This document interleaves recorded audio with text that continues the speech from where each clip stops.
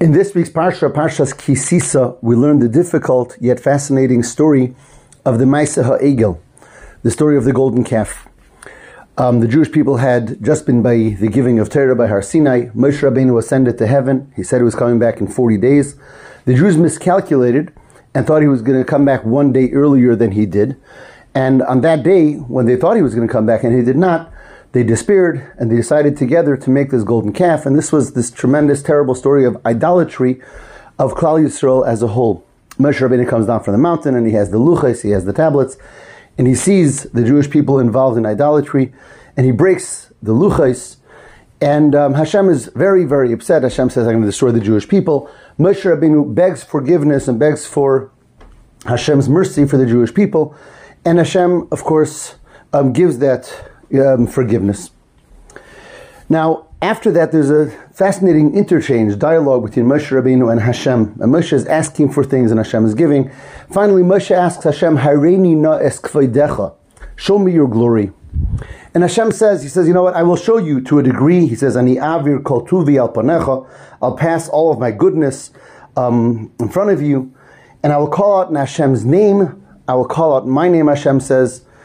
And then Hashem goes on to say, you'll see my backside, not my front side. And of course, all of this is very allegorical and very mystical, this vision that Moshe Rabbeinu was seeing at that time. And Rashi brings in his commentary that Hashem is telling Moshe Rabbeinu, I'm going to teach you how to pray in the future for mercy for the Jewish people. Because this time you asked in the merit of their ancestors, of Avram, Yitzchak, and Yaakov. But don't think that if the merit of the ancestors runs out, so to speak, then you won't be able to daven, you won't be able to ask for mercy, for forgiveness. I'm going to teach you the way to ask. And he taught him what we call the Yud Gimel Midas Harachamim, the 13 measures of Hashem's benevolence, of Hashem's mercy, which we say in davening, and especially on Yom Kippur, and especially on fast days, Hashem, Hashem, Kel Rachum V'Chanun, those verses that describe Hashem's mercifulness.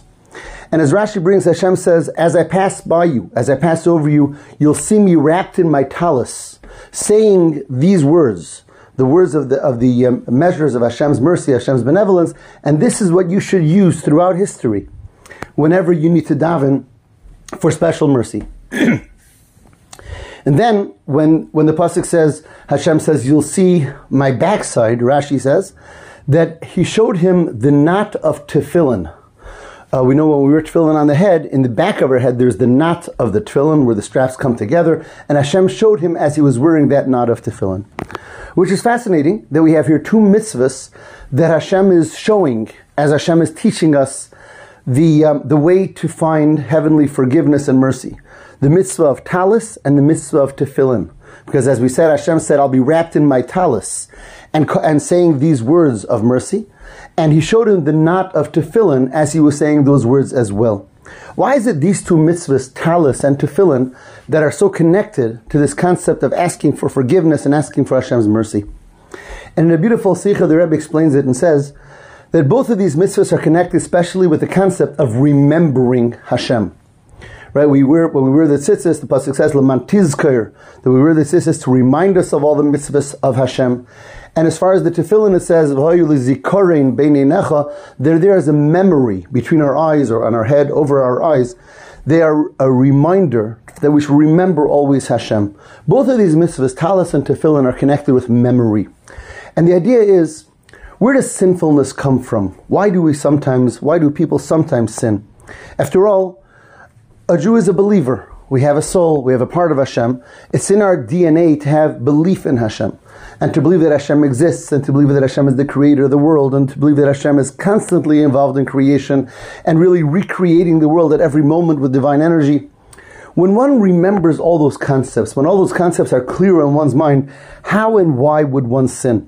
Even if one feels that there's difficulties and they're going through pressures, but if one remembers that Hashem is the creator and He's the creator right now and He created the difficulties and He created the pressures, then one understands that they have the power from Hashem to overcome any type of pressure or temptation to sin. So why do we sin? And the answer is because of forgetfulness. Because though we believe that and though we know that, it's not uppermost in our mind. It's not exceedingly clear to us at that moment. We forget the clarity of our emunah, of our faith in Hashem. So sinfulness is so connected with forgetfulness. And therefore, when we ask mercy, when we ask for forgiveness, what do we have to strengthen? Our memories. We have to strengthen our memory that we should constantly be uppermost in our mind, the memory of Hashem Echad, the memory of Hashem and how He plays and is the dominant role of everything that goes on in the world at every moment. When that memory is strong, that becomes the vehicle for repentance and for forgiveness. And then that takes away really the ability for sinfulness. And that's why Hashem says, when I'm teaching you how to ask for forgiveness, how to repent properly, I'm focusing on these mitzvahs that teach us the importance of memory, of remembering Hashem at every moment, remembering our connection with Hashem at every moment. And one more point. I mentioned that Rashi says he didn't just show him the tefillin, he showed him the knot of tefillin, that knot of tefillin on the back of our forehead. What's the idea of the knot? And think about it, a knot is also tying together two things very, very tightly. Very tightly, that's what a knot is. You have two things that are next to each other, but to make that knot is to tie them together. And that knot represents our tying that knot between us and Hashem. We're always connected, but strengthening that knot. The Alter Rebbe brings in Tanya, when a person sins, so when they want to do tshuva, they want to repent, what do they have to do? They have to tighten the knot. If they learned a certain amount, they should learn more. If they gave a certain amount of tzedakah, they should give more. Because when something rips, you tie it together so it should be tighter and stronger than ever before. And that is what repentance is all about. So therefore, what Hashem is really teaching Moshe Rabbeinu here is the basics of tshuva, the basics of repentance, which brings forgiveness of Hashem, the emphasizing and the focusing on remembering, always remembering, etching it in our mind, our connection to Hashem, and making sure that our bond is tighter than ever before. And in fact, when one does tshuva properly, when one repents, not only are they able to be forgiven, not only are they able to get back to where they were, they're able to get to a greater place. Because when something is ripped and then you tie the knot, that knot makes it even stronger than it was before.